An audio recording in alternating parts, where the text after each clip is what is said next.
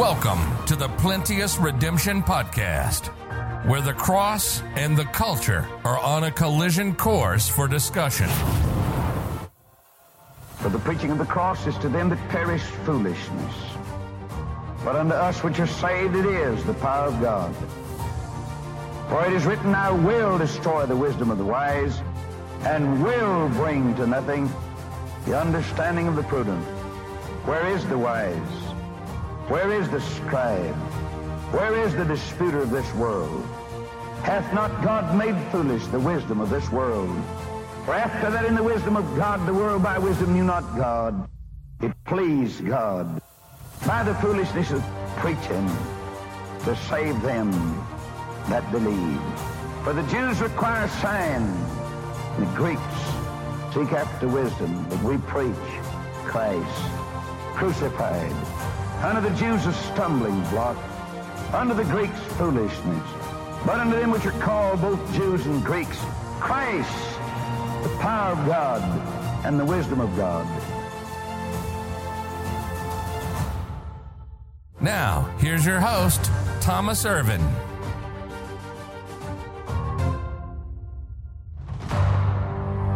Okay, let's read verses 22 through 45 quickly, and then we will go.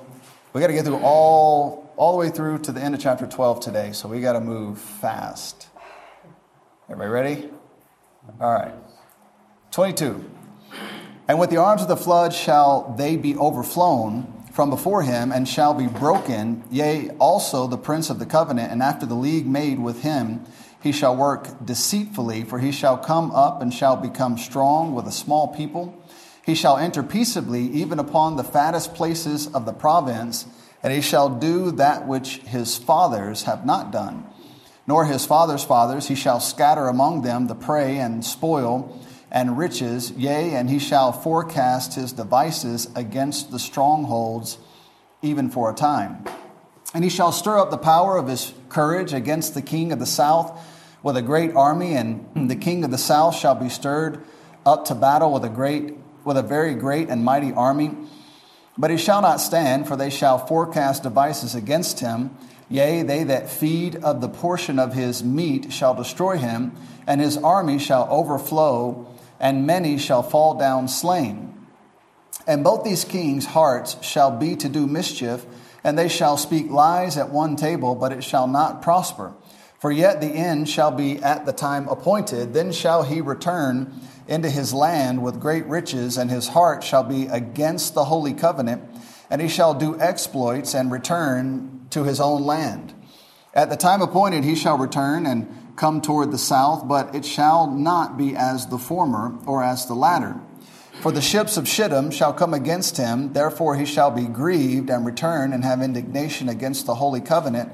So shall he do, he shall even return and have intelligence with them that forsake the holy covenant. Verse 31. An arm shall stand on his part, and they shall pollute the sanctuary of strength, and shall take away the daily sacrifice, and they shall place the abomination that maketh desolate. And such as do wickedly against the covenant shall he corrupt by flatteries, but the people that do know their God shall be strong and do exploits. And they that understand among the people shall instruct many, yet they shall fall by the sword and by flame and by captivity and by spoil many days. Now when they shall fall, they shall be holpen with a little help, but many shall cleave to them with flatteries. And some of them of understanding shall fall, and try them, and to purge, and to make them white, even to the time of the end, because it is yet for a time appointed. And the king shall do according to his will, and he shall exalt himself and magnify himself above every god, and shall speak marvelous things against the God of gods, and shall prosper till the indignation be accomplished, for that is determined shall be done. Neither shall he regard the God of his fathers, nor the desire of women, nor regard any God, for he shall magnify himself above all. But in his estate he shall honor the God of forces, and a God whom his fathers knew not shall he honor with gold and silver and precious stones and pleasant things. Thus shall he do in the most strongholds with a strange God, whom he shall acknowledge and increase with glory. He shall cause them to rule over many. He shall divide the land for gain. And at the time of the end shall the king of the south push at him, and the king of the north shall come against him like a whirlwind, with chariots and with horsemen and with many ships. And he shall enter into the countries and shall overflow and pass over. He shall enter also into the glorious land, and many countries shall be overthrown, but these shall escape out of his hand, even Edom and Moab and the chief children of Ammon. Verse 42, and he shall stretch forth his hand also upon the countries, and the land of Egypt shall not escape. But he shall have power over the treasures of gold and of silver, and over all the precious things of Egypt, and of the Libyans and Ethiopians shall be at his steps. But tidings out of the east and out of the north shall trouble him. Therefore he shall go forth with great fury to destroy, and utterly to make away many. And he shall plant the tabernacles of his palace between the seas in the glorious holy mountain. Yet he shall come to his end, and none shall help him. That's what's coming. And we'll see how that goes. Well, we won't. We'll be gone. So praise the Lord. We'll be raptured away before this type stuff takes place. All right, back to verse 22. We're going to go as quick as we can. I hope to leave you with answers and not questions, but I'm certain I won't address everything in your mind when it comes to this. Just like I'm sure last night probably answered every question you had about everything we went through. Or probably not. All right, verse 22. And with the arms of a flood shall they be overflown from before him, and he shall be broken, yea, also the prince of the covenant. So the situation in this passage appears to be used to bring in the covenant between Israel and the Antichrist. Now, it doesn't say for sure what this covenant is, but from here we discuss repeatedly, or the Bible tells us repeatedly, about a covenant. Sometimes it's called a holy covenant. There are numerous ideas as to what this covenant might be. It could be the covenant made between the Antichrist and Israel, which is where my mind goes. Sometimes it mentions the holy covenant. So some people they say that what that is are covenants made between Israel and God. And so the Antichrist is going against those covenants or fighting against those covenants. I just tend to leave it between the Antichrist and Israel, though it doesn't say specifically which covenant it's talking about. Now, why would it be called a holy covenant if it's between the Antichrist and Israel? Well, it's the only way they can get back in the temple and start worshiping God again. And so I don't think the suggestion necessarily is that the covenant itself is holy, but it allows them to get back to worshiping their God according to the law of Moses. And of course, we know that it's going to be used against them. It's going to be broken and eventually turned on its head. It's not clear what's mentioned in the passage, but we do see that this leads to a covenant. Daniel 11, verses 28 through 32, talk repeatedly about these covenants or this covenant individually.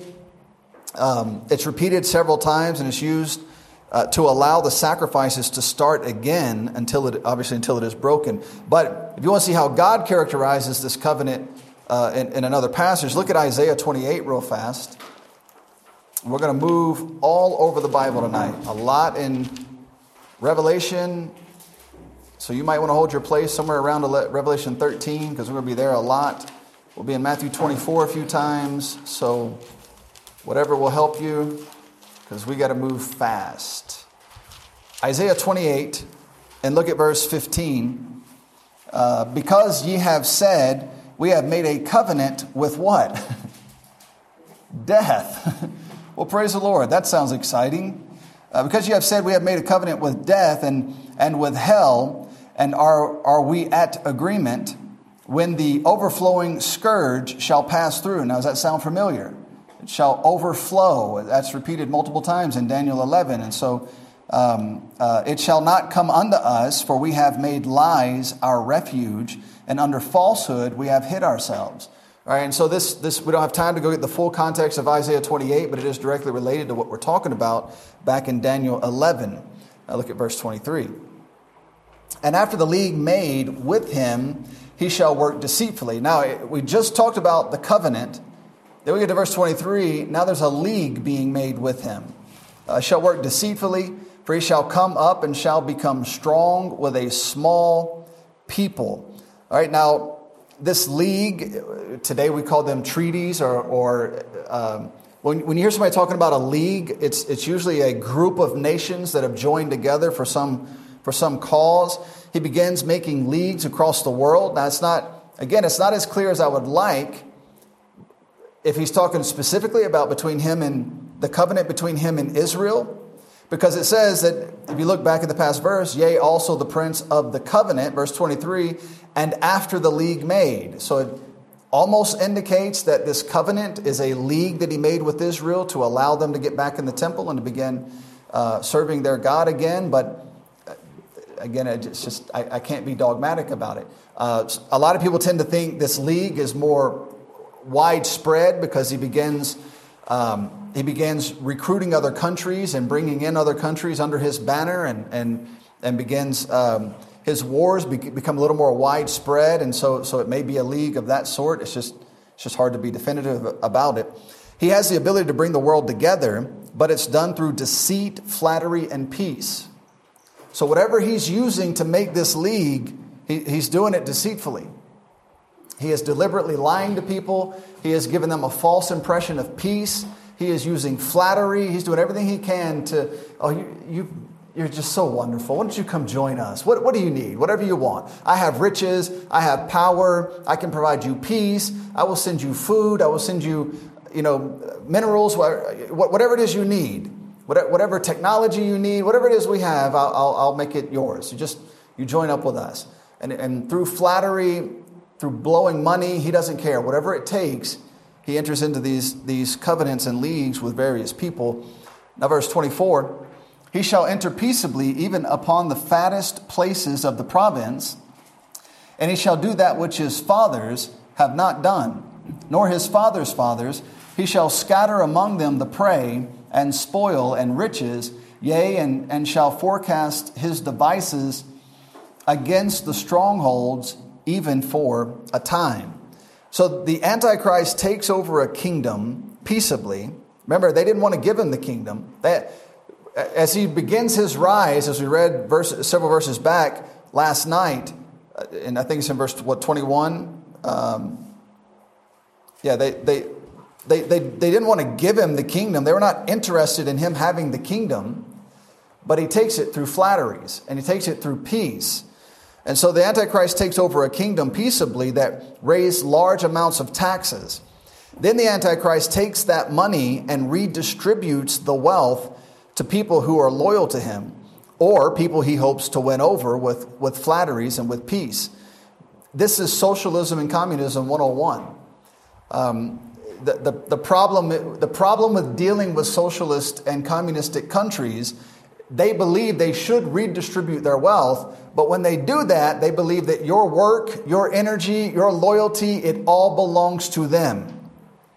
If they're giving you part of their wealth, then they believe that you are required to be loyal to them. Now, politics is a funny game, and it's not one that I could ever be involved in. I don't have the ability to sit at a table and lie. That's basically all they're doing. Sure, we want to give you this money, and all we want is just to see your country prosper. No, you don't. You want, next time you have a vote in the United Nations, next time you have a vote at the G8, next time you have a contract that passes through your country, you're requiring them to do what you want. Nobody just gives your country billions of dollars for no reason. It's just not going to happen. They make it sound like that's what we love Uganda. So I think America gives Uganda between $1 and $3 billion a year. And you think they don't have expectations for that? Should they? I mean, if I'm giving you $1 billion, what I want to know is, what am I getting out of this? And so, it's part of the problem. They know that developing countries need this money, and they know that if they give this money, they can buy those countries to do whatever it is they need. Uganda has minerals. Africa has incredible resources and minerals. And so those countries are up for grabs by international powers who have the money to buy them. Because they want the gold, they want the precious metals, they want whatever it is that goes. Some of the metals in a smartphone, you can only get them from Congo. There is nowhere else in the world to get them. So what kind of position do you think that puts Congo in? Everybody suddenly loves Congo, but for all the wrong reasons.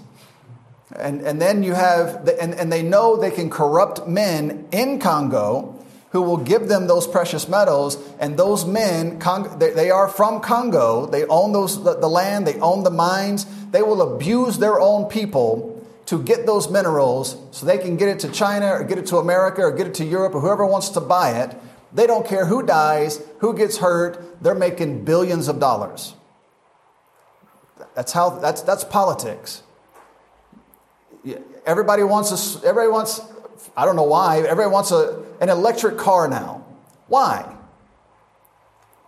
That makes no sense to me whatsoever. We're going to save the earth by making electric cars. Yeah, what are you going to do with the batteries? Well, we don't have anything to do with the batteries. So you're just going to throw them in the earth? Well, yeah. Well, that's more toxic than mining for oil. It makes no sense. Drilling for oil makes no sense. So it's all a joke, but here we go again. In order to make the parts for solar panels, for batteries, for all this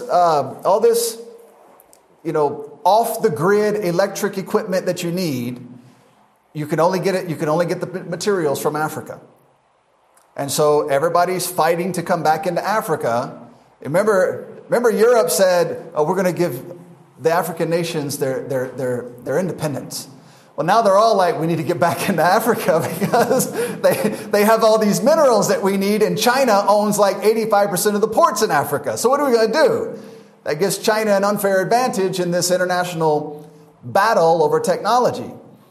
And it puts Africa right at the center of it all because you're the only ones, or Africa in general is the only place that has these minerals. There might be a few other places that have it on a small scale, but not in the capacity to do in Africa. And so it becomes a political game of who can sway who with money. That's what the Antichrist knows exactly how to do that.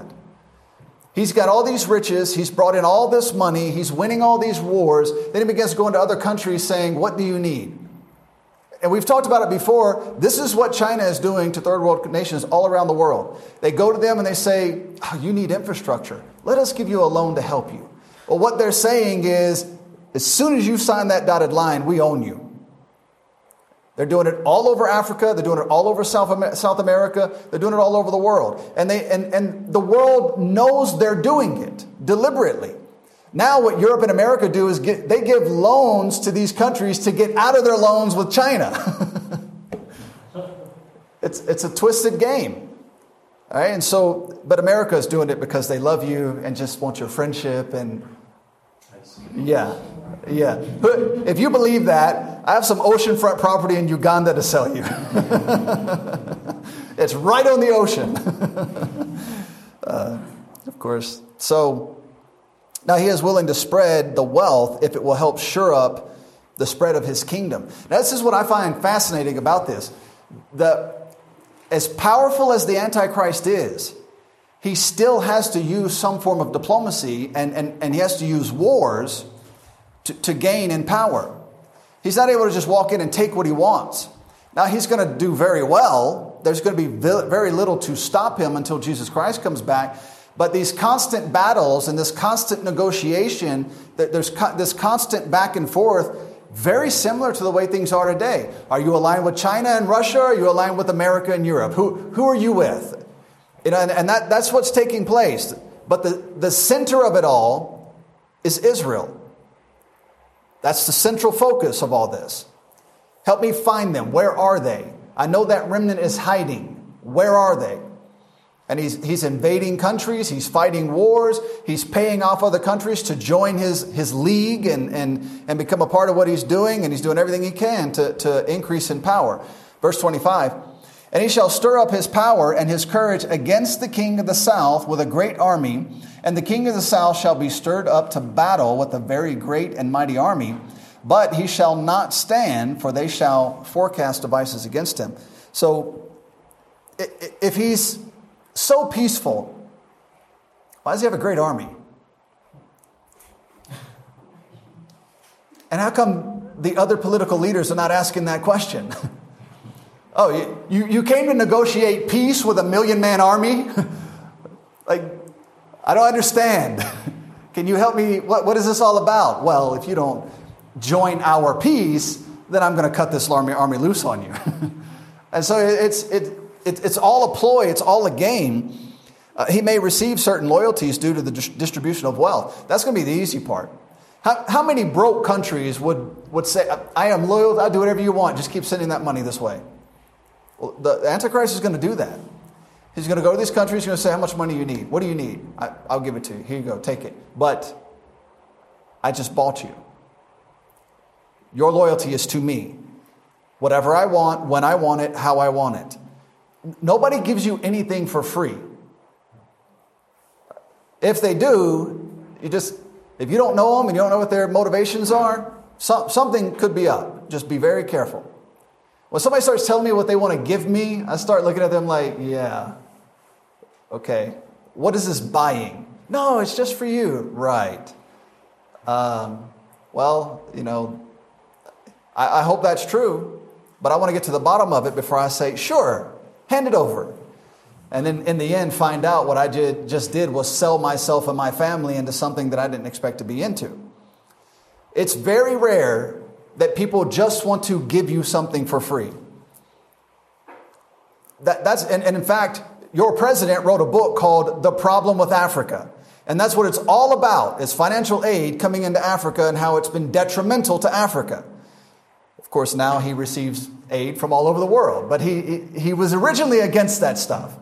And he saw that nobody gives you aid unless they want something.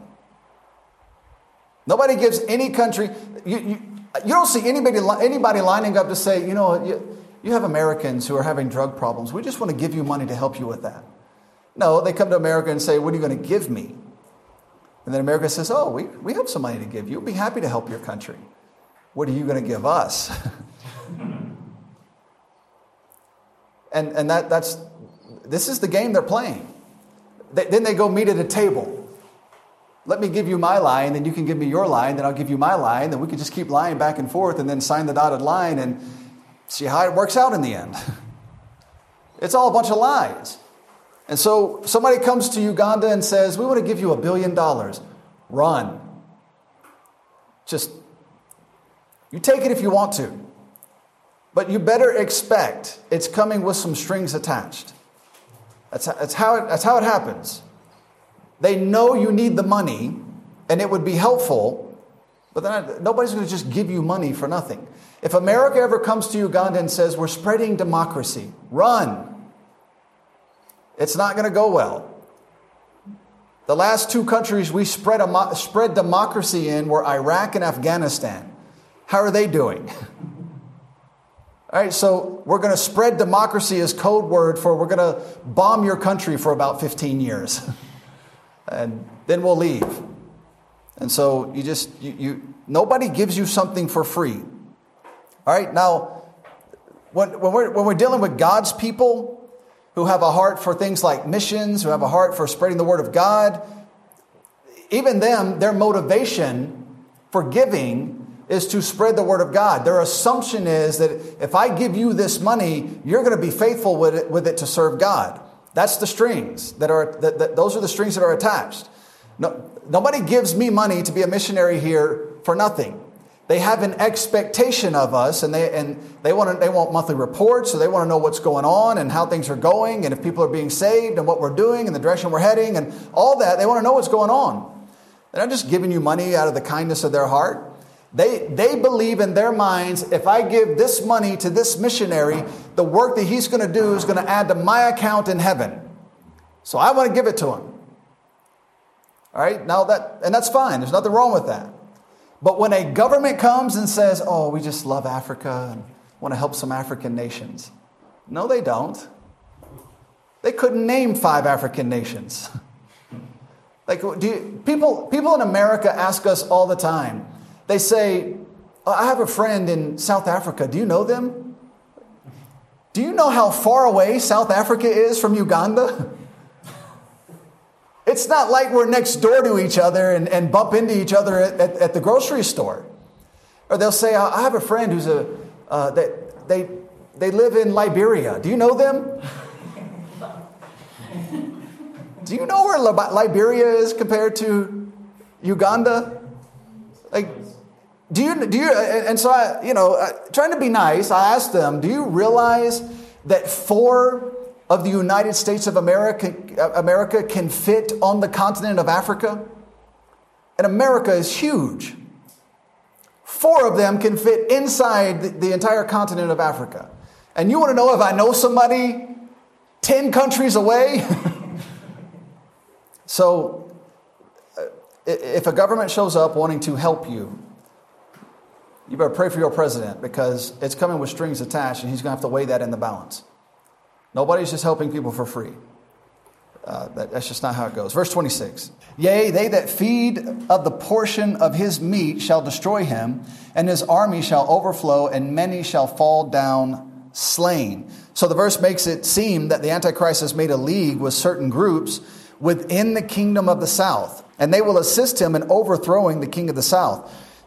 The number of people he is able to enlist on his side are so enormous that they overflow the armies of the south as they overrun their army. Now, this back and forth sometimes is difficult to follow, but what it looks like is he invaded the king of the south again, and didn't have to make it very far because he had enlisted the help of people within the king of the south, or that kingdom, and they helped him to overthrow the king of the south. And so there was not much of a fight. There was not much resistance. Verse 27, and both these kings' hearts shall be to do mischief. Well, that's a blessing. Now, I struggle to think, I hate to think that it could be a reality that every president, that every leader of every nation around the world just wants to do mischief. I don't think that's completely true. I think there are some who do, but I struggle with the idea that all of them do.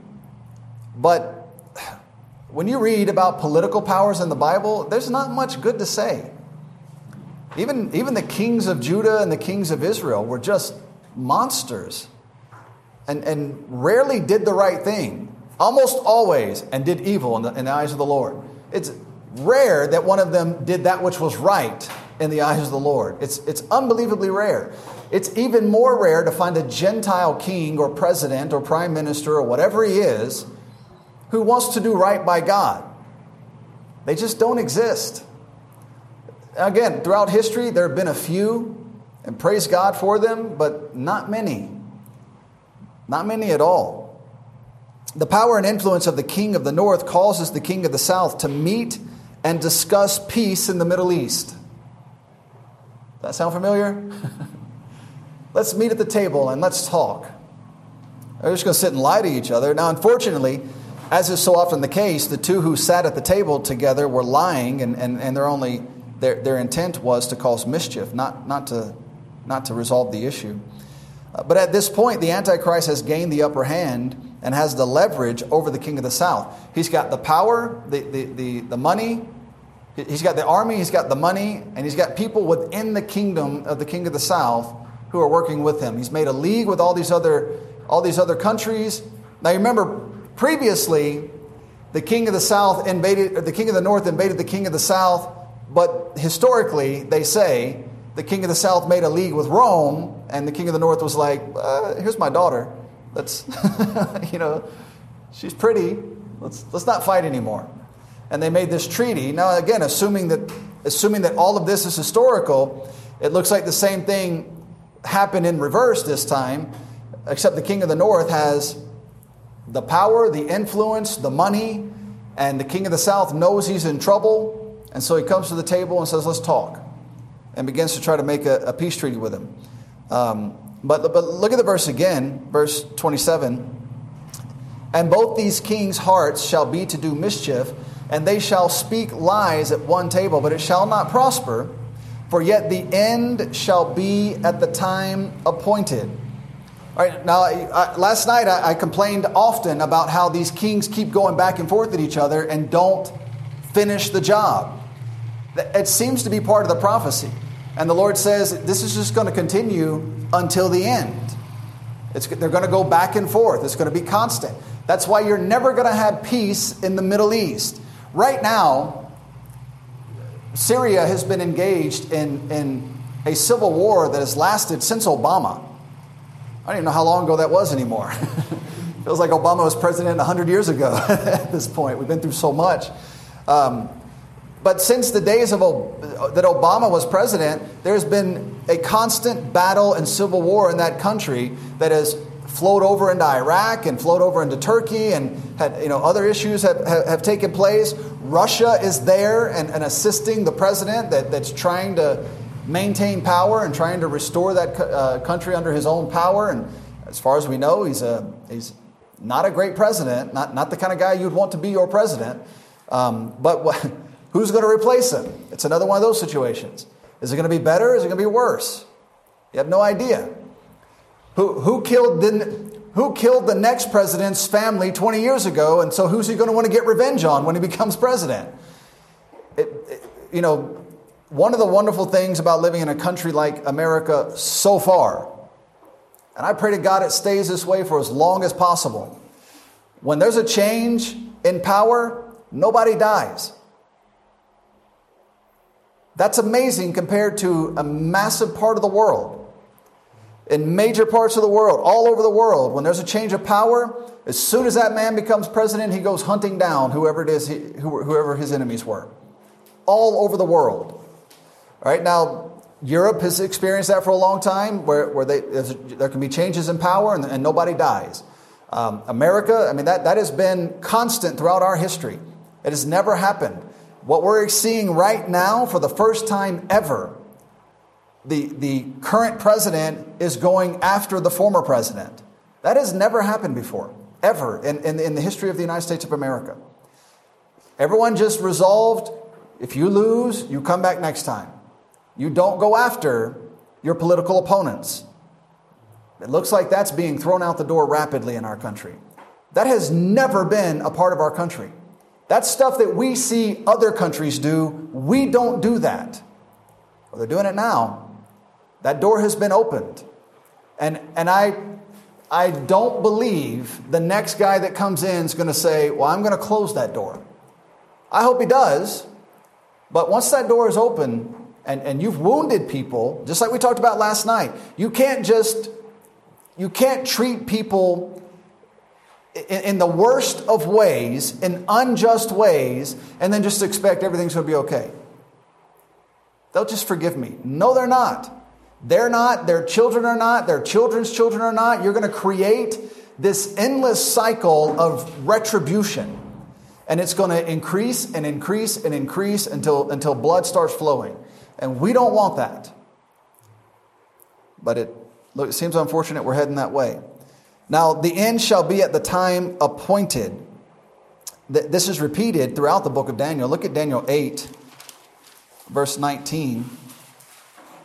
And he said, behold, I will make thee know what shall be in the last end of the indignation, for at the time appointed the end shall be. Now, we don't know when that time is. Now, our general definition is the time of the end is the end of the tribulation and the second coming of Jesus Christ. Somewhere along that line is the end. All right. Now, as we're going to see tonight, if we get to it, some things are going to continue that are part of all this. They might continue a little bit after that, after the end of the tribulation.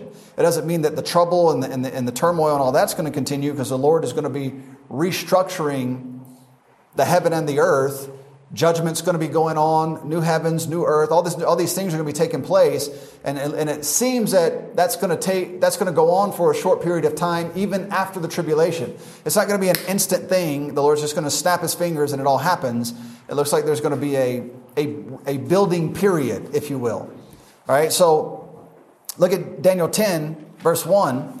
In the 3rd year of Cyrus, king of Persia, a thing was revealed unto Daniel, whose name was called Belteshazzar. And the thing was true, but the time appointed was long, and he understood the thing and had understanding of the vision. So the time appointed is long. It's been, from that time till now, it's been about 3,000, 4,000 years. All right, so all of these things going on and many of the things that are happening to the nation of Israel, it's going to continue. They still have 1 week of years left to bring an end to their sin and their iniquity and to bring in everlasting righteousness. And that week hadn't even started yet. It's on hold till the church is gone. All right, so the time is going to be long. And then back to Daniel 11 in verse 35, it's repeated again. And some of them of understanding shall fall to try them and to purge and to make them white, even to the time of the end, because it is yet for the time appointed. So the Lord, as he said in Matthew, these things are in the Father's hands. As he said in Acts chapter 1, it's not for you to know the times or the seasons. Just know it's going to take a long time and there is an end coming. The Lord knows when it is, how it's going to happen. You just need to trust the information he's given us. It's amazing because as Christians, what we want to know, we don't want to know the words written in the book. We want to know the things that God didn't say. Well, when is the end coming? Well, he didn't say when it was coming. He said it's not for you to know the times or the seasons. What are the times or the seasons? He just said it's not for you to know that. Yeah, but can I have an idea, a hint? Can we, just a little bit of knowledge? No, it's not for you to know. Go tell people about Jesus. And so we don't focus on the things written, the clear words put in front of us. We want to know, what are the mysteries? What is coming? What's after this? Why don't you, learn not to be a liar? Get your temper under control. Be disciplined to do what you're supposed to do. Some of the basic things that are part of the Christian life, let's get some of those things under control. And then maybe the Lord will show us some of these other things in the end when it comes. All right, Daniel 11, verse 28. Then shall he return into his land with great riches, and his heart shall be against the holy covenant, and he shall do exploits and return to his own land. Now after this meeting, the Antichrist returns home richer and more emboldened. And how could you not? You invaded, the man gave in, came to the table, you sat at the table and just lied to him the whole time you were talking, and then you go home. Apparently something at that meeting made you richer, made you more powerful, and so you go home with an extra level of confidence and arrogance. We've already read several times that this covenant that was made, but now he is returning home with a heightened level of arrogance. When he returns, his heart is now against the holy covenant. And we are getting closer to the point at which he will force the daily sacrifice to cease. Now we're going to see a progression from this verse on. He returned from this battle, and for whatever reason, now remember, assuming the king of the north is in Syria, and assuming the king of the south is in Egypt, where does he have to march for battle? What does he have to pass through? Israel. So here we go again. He has to go through Israel. Israel's right back in the middle of these battles and these fights between the king of the north and the king of the south. But something happened. And when the Antichrist went home, now his heart is turned against the holy covenant, which I presume to be the covenant he has made with Israel to allow them to be able to go and sacrifice in the temple and to live and do according to the law of Moses. Look again at Daniel 8, and let's read verses 8 through 14. We'll see this, what's going to happen as this buildup gets worse.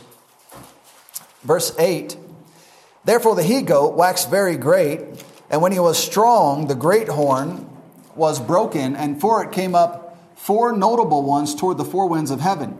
And out of one of them came forth a little horn, which waxed exceeding great toward the south, and toward the east, and toward the pleasant land.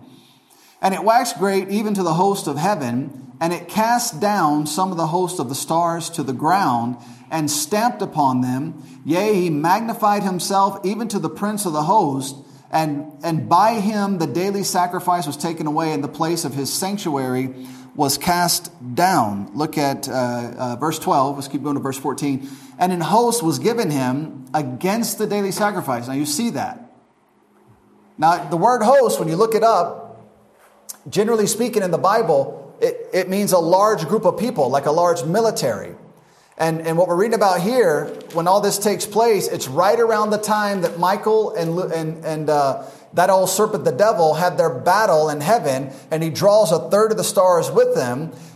Here we read that a host is given him. So is this a host of fallen angels? Is it part of his military that he's already built up, that is part of the leagues that he's made and the riches he's used to build up his military? Whatever it is, he's got a large group of people following him back, and he suddenly has his heart turned against the Holy Covenant, and he's going to send that large group of people in there, and he's going to force the sacrifice to cease. He's going to make it stop. And he's been delivered. Look, back to verse 12. And an host was given him against the daily sacrifice by reason of transgression, and it cast down the truth to the ground, and it practiced and prospered. Verse 13. And I heard one saint speaking, and another saint said unto that certain saint which spake. Man, that's a hard sentence to read. Every time I read it, I'm like that. How long shall be the vision concerning the daily sacrifice and the transgression of the desolation, to give both the sanctuary and the host to be trodden under foot? And he said unto me, unto 2,300 days, then shall the sanctuary be cleansed. All right, so the Antichrist uses this great host given him, which may come from the League of Nations he put together through peace, flattery, deception, and riches. Or it may be part of the host of heaven that Lucifer brings down with him after the battle between him and Michael. And remember that this battle with Michael in heaven happens around the same time. It seems like it's just before the Antichrist goes in and sets up the abomination of desolation and forces the daily sacrifice to cease. So the timing matches. What host this is, I don't know. A lot of people point out that the Roman Catholic Church, when they turn the wafer into the body of Jesus for you to eat, they call it a host. It's interesting. I think it's damning on their part, but I don't think that's what this is talking about. There's no connection here. I think this host is going to be a military, a group of people that the Antichrist is going to use to stop. I tell you what, you try to take an army right now into Jerusalem, go up to the Temple Mount, and you try to stop the Arabs from worshiping Allah in the Dome of the Rock and see what happens. It's going to turn ugly real fast. It'd be the same way. If you took an army, when Solomon's temple was there, you went up there and you said, no more worshiping here. Those people aren't just going to say, oh, yes, sir, no problem. It's going to turn ugly fast. So if your army is not big enough and strong enough to force it to cease, they're not going to stop.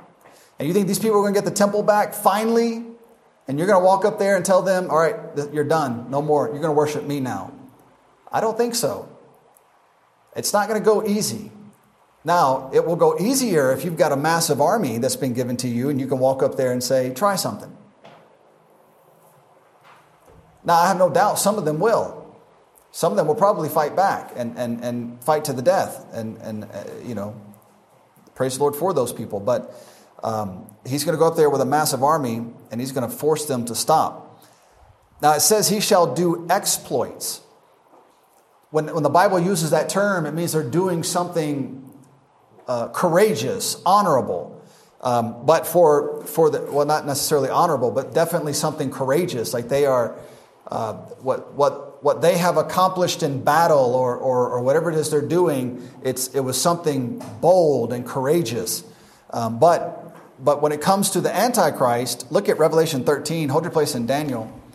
And you might mark your spot in Revelation 13. You don't have to. I'm not going to. So I guess we'll turn there together, but it's up to you. We'll be back here several times. Revelation 13, verses 11 through 15. And I beheld another beast. Who's this other beast? Who knows? Anybody? The false prophet. And I beheld another beast coming up out of the earth, and he had 2 horns like a lamb, and he spake as a dragon, and he exerciseth all the power of the first beast before him, and causeth the earth and them which dwell therein to worship the first beast, whose deadly wound was healed. All right, so we all know the Antichrist is going to be killed. He's going to die. And this false prophet is going to bring him back to life. And so I believe this is part of the exploits the Bible might be referring to. Verse 13, and he doeth great wonders, so that he maketh fire come down from heaven on the earth in the sight of men. Verse 14, and he deceiveth them that dwell on the earth by the means of those miracles which he had power to do in the sight of the beast, saying to them that dwell on the earth that they should make an image of the beast, which had the wound by a sword and did live. And he had power to give life to the image of the beast, that the image of the beast should both speak and cause that as many as would not worship the image of the beast should be killed. All right, so this is going to be part of his exploits. Look at 2 Thessalonians. We know that a lot of what the Antichrist does, he doesn't do in his own power. Daniel says that repeatedly about it said it about Alexander. It said it about the Antichrist. It says that whatever he accomplishes, he doesn't do it in his own power. Now, whatever was behind Alexander, I trow not. It would be a guess. But we know what's behind the Antichrist. It's Satan himself. It's the false prophet. And they are causing the world to fall in love and to go after and to worship the Antichrist. 2 Thessalonians verses 7 through 9. Verse 7, for the mystery of iniquity doth already work. Only he who now letteth will let until he be taken out of the way. And then shall that wicked be revealed, whom the Lord shall consume with the spirit of his mouth, and shall destroy with the brightness of his coming. Even him whose coming is after the working of Satan with all power and signs and lying wonders. That's a key detail. All these people who are taken back by signs and wonders and miracles, they are going to be deceived in a moment of time when they see what the Antichrist, what the false prophet, and what Satan are going to do in the latter days. They stand no chance. And in fact, the Bible says the whole purpose of the Antichrist being able to do that is to fool you. It's to deceive you. It's to lead you away. So if you see somebody from now until the end of the tribulation working miracles, stay away. Because what we say is, well, it's not real, but a day is coming when it will be real. A day is coming when they will raise somebody from the dead, and they will heal the sick, and they will do all these things. And that is, they might say they do it in Jesus' name. Don't be deceived. Don't be fooled. It's somebody working lying wonders, it's nothing godly. And so you want to stay away from it. Back to Daniel 11, verse 29. 11:29. What time is it? All right. At the time appointed, he shall return and come toward the south. He shall come toward the south, but it shall not be as the former or as the latter. Now, after some time, he again goes after the armies of the south, but there is a difference in this attempt. The Bible doesn't clarify what that difference is. Maybe he's using his ability to win people over. Maybe he's using peace. Maybe he's using flattery. It doesn't say what he's doing this time that's different than last time, but he is going after that king again. Rather than a head-on engagement, he now has the upper hand. He no longer needs to confront them head-on as he did previously. It mentions here again the time appointed in which he shall return. This could be the beginning of the tribulation, or this could be when he returns to stop the sacrifice to break the covenant. It's not clear which one it is. I mean, there's 3.5 years between the two, so it's a little hard to say definitively. It could be more in line with the beginning of the tribulation, because it's in verse 30 or 31 when he finally, when it says he finally breaks stops the sacrifice, verse 31, and he sets up the abomination of desolation. And again, setting out a timeline when it's not definitive is difficult to do, so that's only a suggestion. There are other places in the Bible where the timeline is more clear. There are other places in Daniel where the timelines have been more clear. But in these passages, the timelines are just, it's like God decided not to give us one at all. Here's what I want you to know, learn it, trust it, believe it. But, Lord, when is this? Yeah. At the time appointed. Okay, when is that? And so, yeah, you just believe it and move on. Verse 30. For the ships of Shittim shall come against him, therefore he shall be grieved and shall return and have indignation against the holy covenant. So we see it's progressing here. So shall he do. He shall even return and have intelligence with them that forsake the holy covenant. Now that he shall have intelligence with them that forsake. So somebody is feeding him information. Somebody is on the inside of whatever it is he is trying to accomplish, and they're feeding him information. And since this is against the Holy Covenant, it's possible there are Jews assisting him, giving him information, which is very possible. Jews today are so secular and so progressive-minded. Not all, but on a large scale, it's frustrating. How could this possibly be that you could agree with these things and live this way? You're supposed to belong to God, and they want nothing to do with God. They're often very atheistic in their mindset. They're very left-leaning, progressive in their mindset in many ways. Now, that doesn't mean that there are not still conservative Jews. It doesn't mean that there are not still very Orthodox Jews who try and live in accord with the law of Moses as best they can in their current conditions. They definitely exist, but large scale, Israel is not doing great. It's not good. Now, we still want to support them. We still want to pray for them. We want to be a blessing to them, because if we are a blessing to them, God says that He will bless us.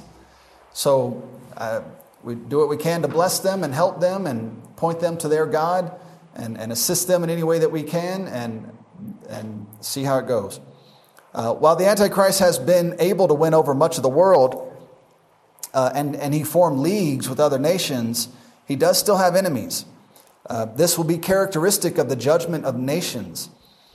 Maybe these people, and I'm talking about these ships from Shittim, maybe they're defending Israel, or maybe they are simply defending their own territories and interests. It doesn't say. We just randomly have these ships from Shittim coming against the Antichrist. And it stirs them up, makes them angry. It grieves them. And not that we care. Hopefully it grieves you till you have a heart attack. But it further advances. There seems to be some connection to this attack and Israel, because it causes him to have even more indignation against the Holy Covenant.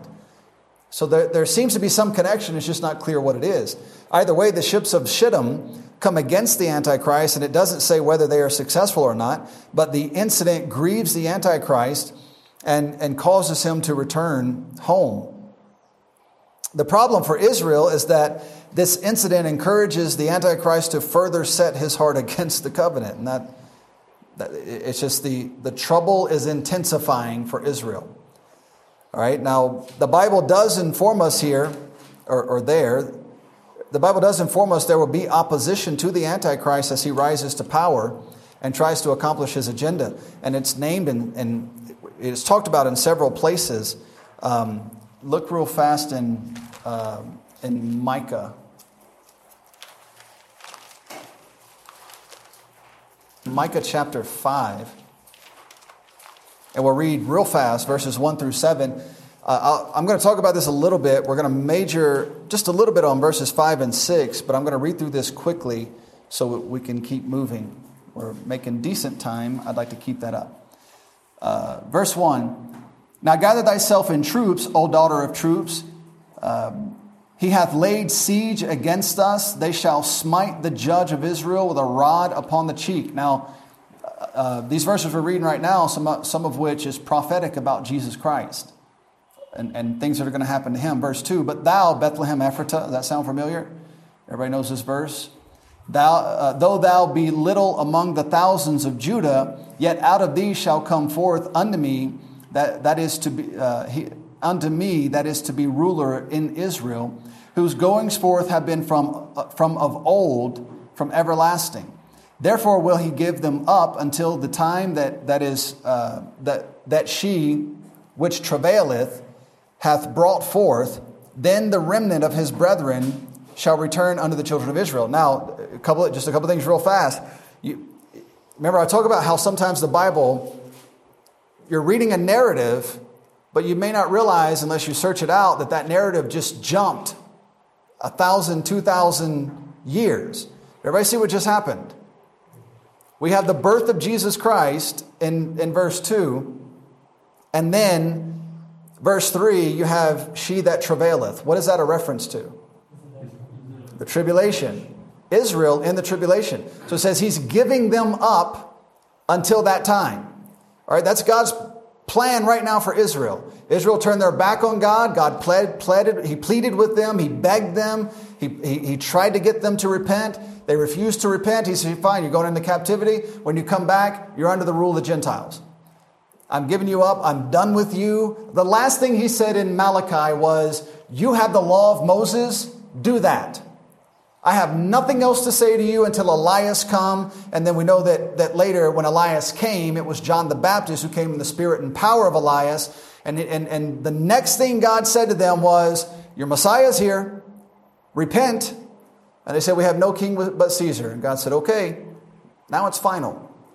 Church age is starting. I have nothing to do with you until the church age is done. I'm giving you up until then. All right, then the church is raptured, and immediately God comes back to Israel, and he doesn't say, will you repent? He says, I'm going to finish your transgression. I'm bringing it to an end. I'm not waiting on you to repent any longer. We're not dealing with that anymore. I'm bringing it to an end. All right, so that means between verse 2 and verse 3, you got like 4,000 years till we get to the end of the tribulation. From the birth of Jesus Christ to the end of the tribulation. I mean, that's 2,000 years at a minimum. And we're hoping it'll only be 2,000 years, but who knows? It's at the time appointed. That's when it is. All right, so now verse 4. And he shall stand and feed in the strength of the Lord and the majesty of the name of the Lord his God, and they shall abide, for now shall he be great unto the ends of the earth. Verse 5, and this man shall be the peace. Okay, now, do you see a notable difference between Jesus Christ and the Antichrist? One is using peace. The Bible says here, when Jesus Christ comes, he is the peace. He's it. There's nothing outside of that.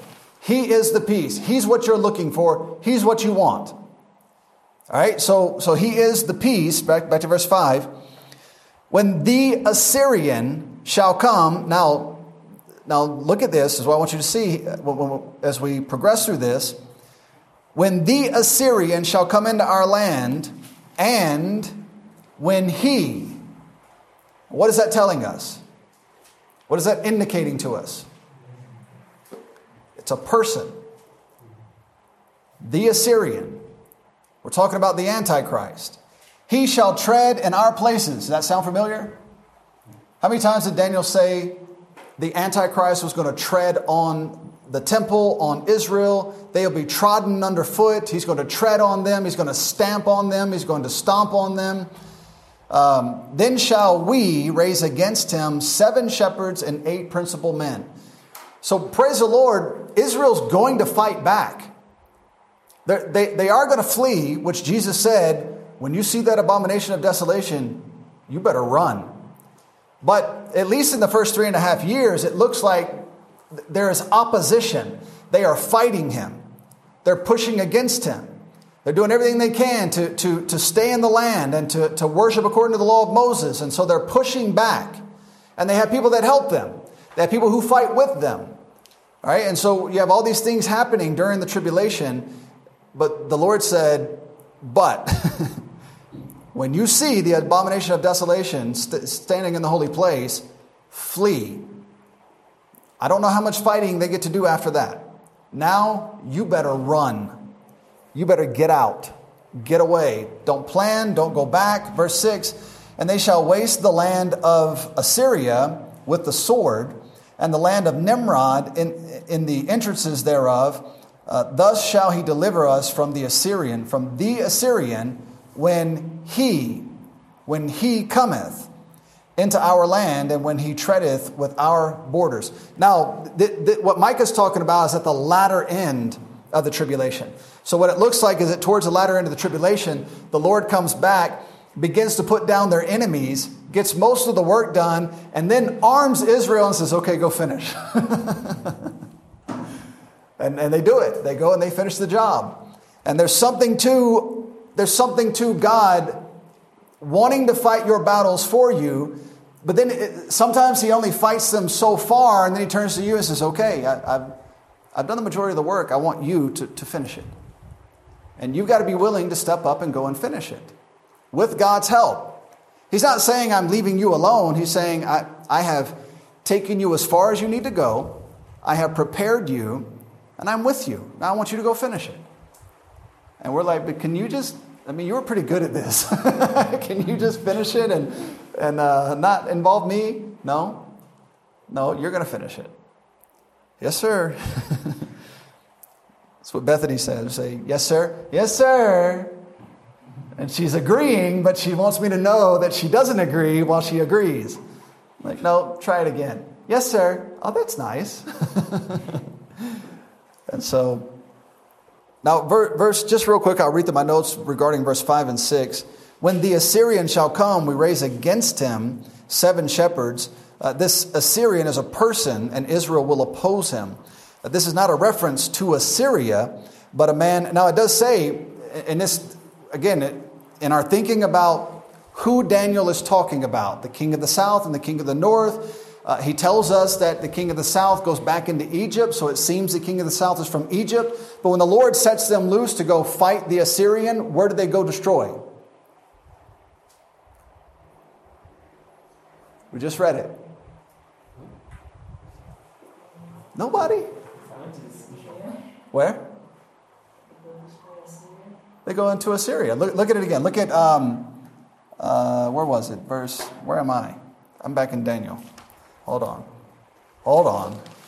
Who's got it still there? Who's still in Micah? Somebody read I think it's verse 4. This is 4. And he shall stand and feed in the strength of the Lord. Oh, no, it's further down. I'm sorry. Verse 6. Yeah. Verse 6.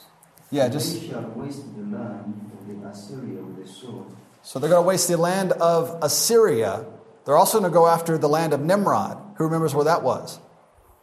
Where that was.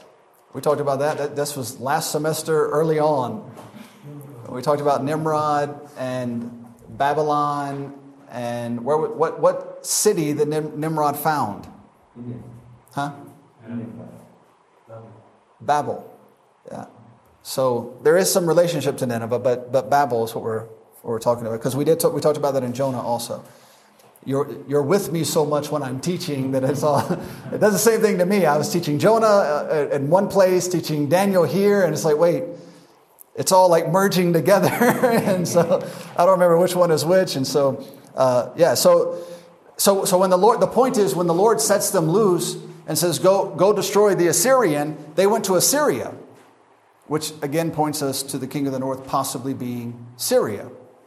And the Antichrist rising out of Syria.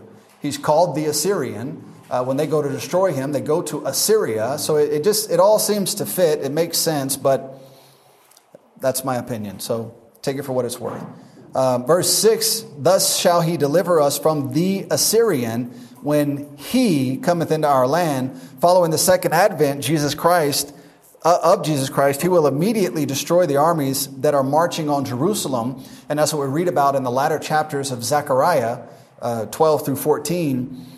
He'll destroy those armies that are marching on Jerusalem, and then he will arm and direct Israel to go out and wage war against the enemies of God who are left in the promised land. And then they go further. They go up into Assyria and take out their enemies.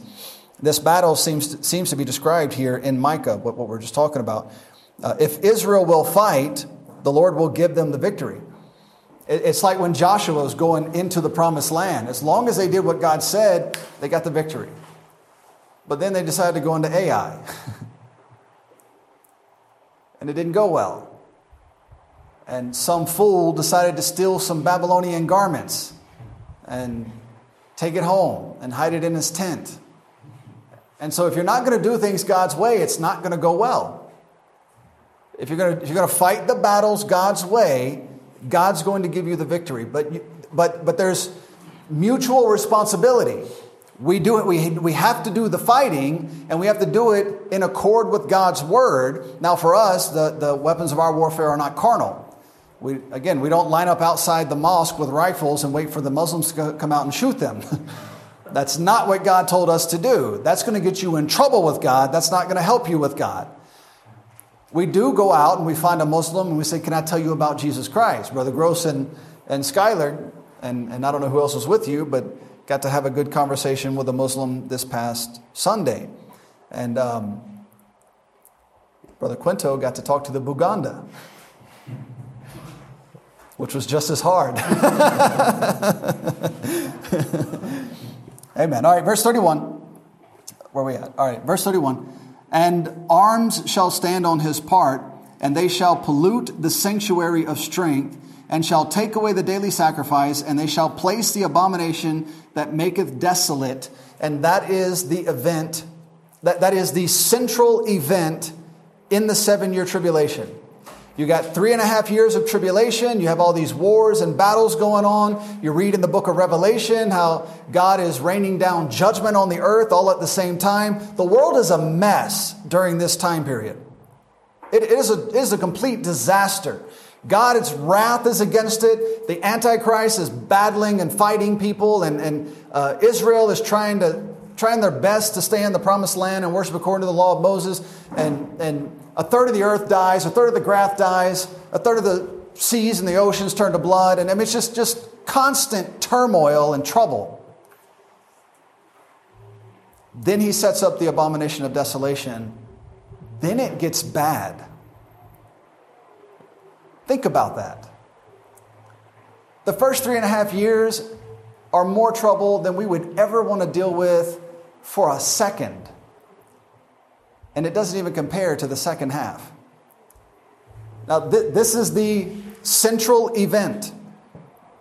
And thank God God put it in so many places, because this event locks us into our timeline and gives us some idea where the events on each side of this event potentially take place. If they happen before the abomination of desolation, you're in the first 3.5 years of the tribulation. Good chance. If they happen after, you're in the second half of the Great Tribulation. Very good chance. All right? This is a defining point. It doesn't move. It doesn't change. God is very consistent about this. And so we stick with it and use it for what it is. Look at chapter 12, verse 11. Verse 11. And from the time that the daily sacrifice shall be taken away, and the abomination that maketh desolate set up, there shall be 1,290 days. All right, we'll talk about those days when we get there, but there it is again. And then, of course, Matthew 24. Let's just go there real fast. I know we've seen it 100 times, but 101 will just help seal it in your heart. Verse 15, Jesus Christ talking. When ye therefore shall see the abomination of desolation spoken of by Daniel the prophet, stand in the holy place, whoso readeth, let him understand. Then let them which be in Judea flee. Look at verse 21. I think it's verse 21. Yes, verse 21. For then shall be great tribulation, such as was not since the beginning of the world. Verse 15 in the events of Matthew 24 is the turning point.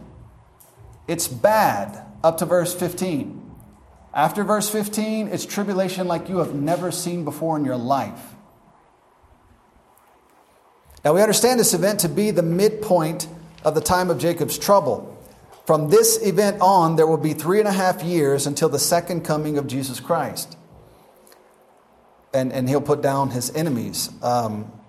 What's going to take place at this time? Look at 2 Thessalonians chapter 2.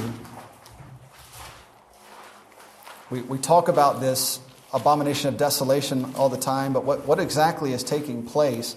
There's a couple of things, especially related to the words abomination and desolation. You could make a lot of implication from that, but we're going to look at just a couple things real fast. 2 Thessalonians chapter 2, verses 3 and 4. Let no man deceive you by any means, for that day shall not come except there come a falling away first, and that man of sin be revealed, the son of perdition, who opposeth and exalteth himself above all that is called God or that is worshipped, so that he, as God, sitteth in the temple of God, showing himself that he is God.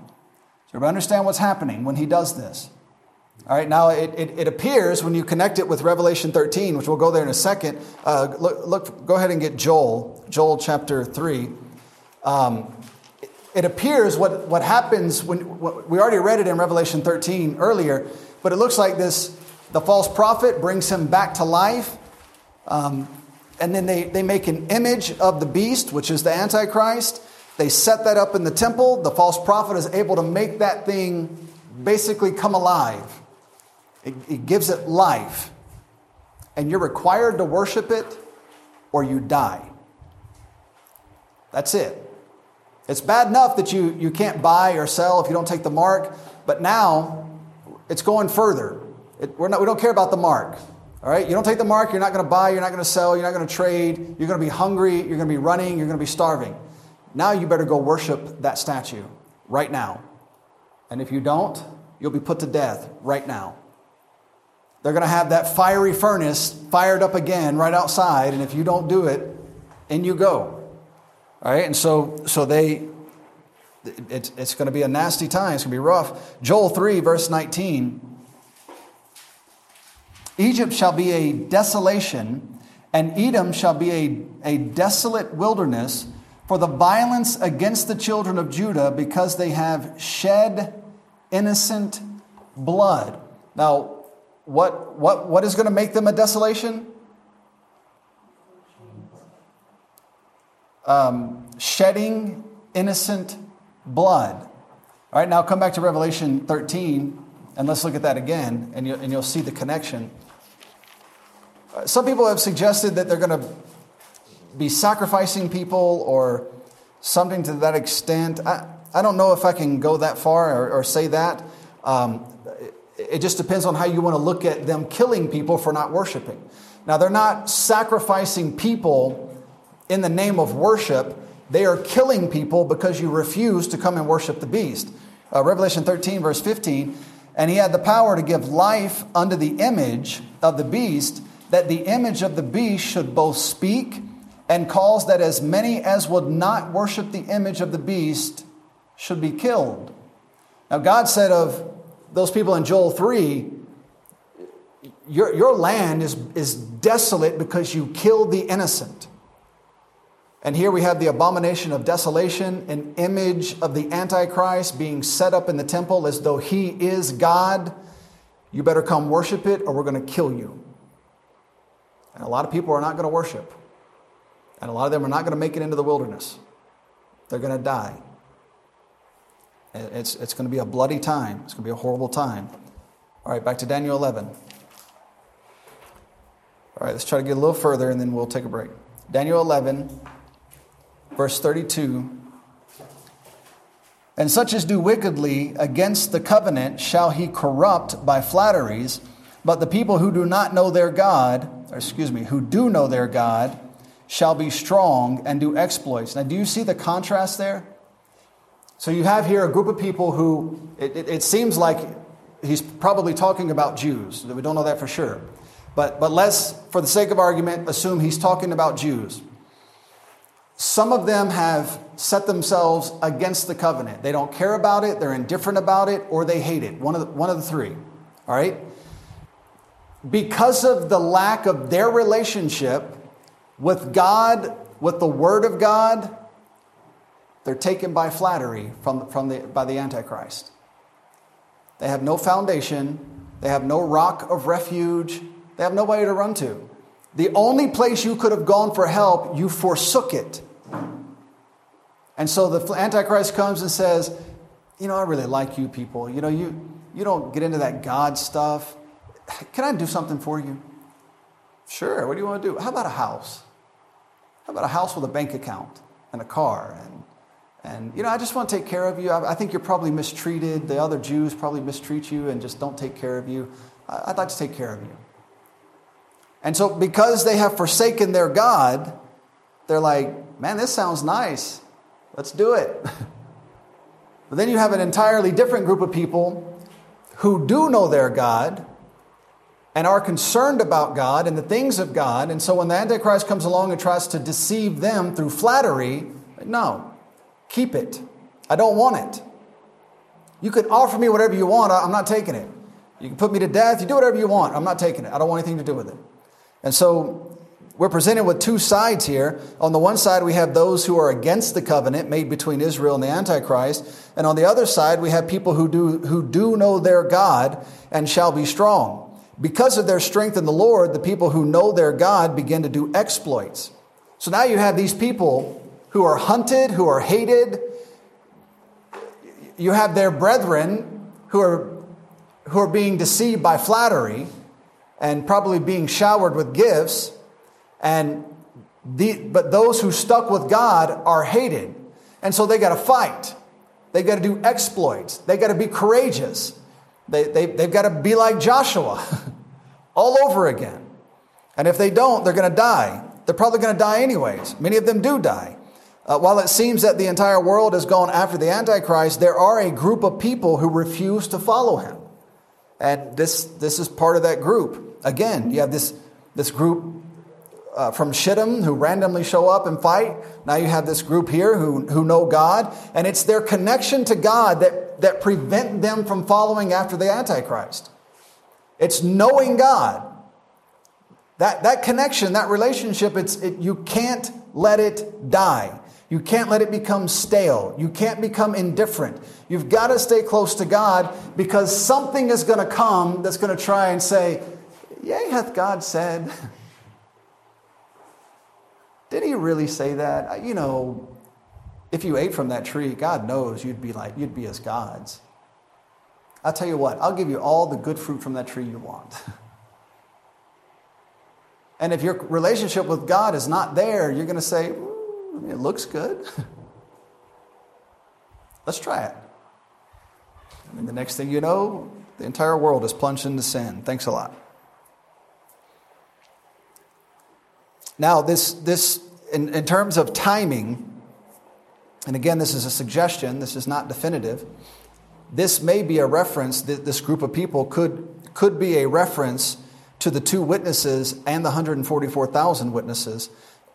And it also, I think you could also possibly expand it because you got to imagine while all this is happening, the 2 witnesses who I believe to be Moses and Elijah and the 144,000, they're roaming around preaching.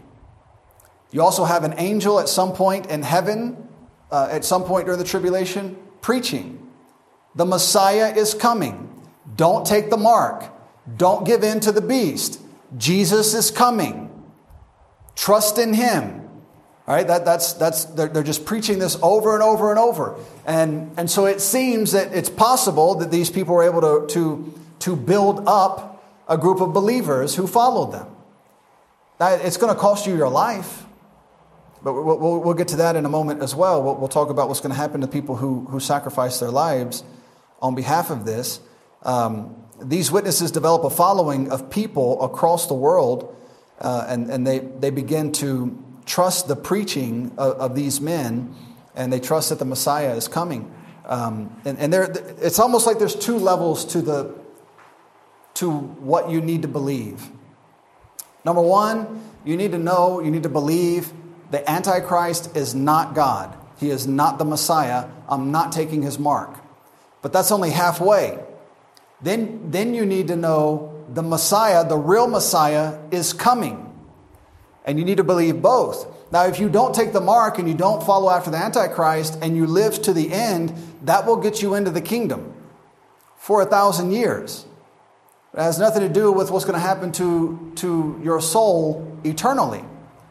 Now, if you take it further and you trust that Jesus is the Messiah, he is coming, then the indication is you have some sense of eternal security. You don't disappear at the end of the 1,000 years when the Lord puts us in the new heaven and the new earth. Does that make sense? We don't have time to develop it and go through it all, but I hope you see what I mean. All right, now this may be a reference to those witnesses. Look at Revelation 11. Sorry, Revelation 11. Let's read about them real fast and see what they do. We'll read about the 144,000 a little later, but right now we're just going to read about the two witnesses. Okay, Revelation 11, verses 3 through 6. Verse 3.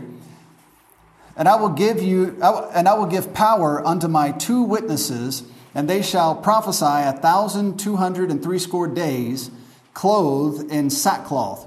These are the two olive trees and the two candlesticks standing before the God of the earth. And if any man will hurt them, fire proceedeth out of their mouth. I mean, that'd be fun.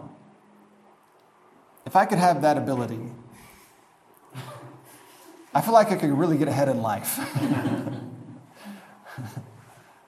But there's probably a reason God didn't give me that ability.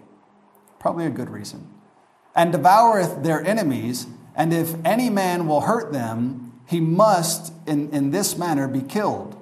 These have power to shut heaven, that it rain not in the days of their prophecy, and have power over waters to turn them to blood, and to smite the earth with the plagues as often as they will. Just whatever they want to do, the Lord says you can do it. Just go do it.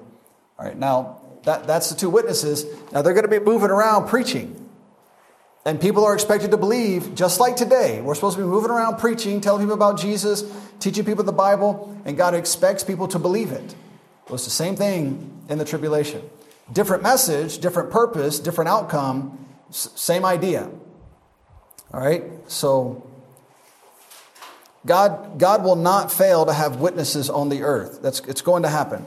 The Antichrist makes great headway in his agenda, but the Lord will have witnesses and people on earth who will push against the Antichrist.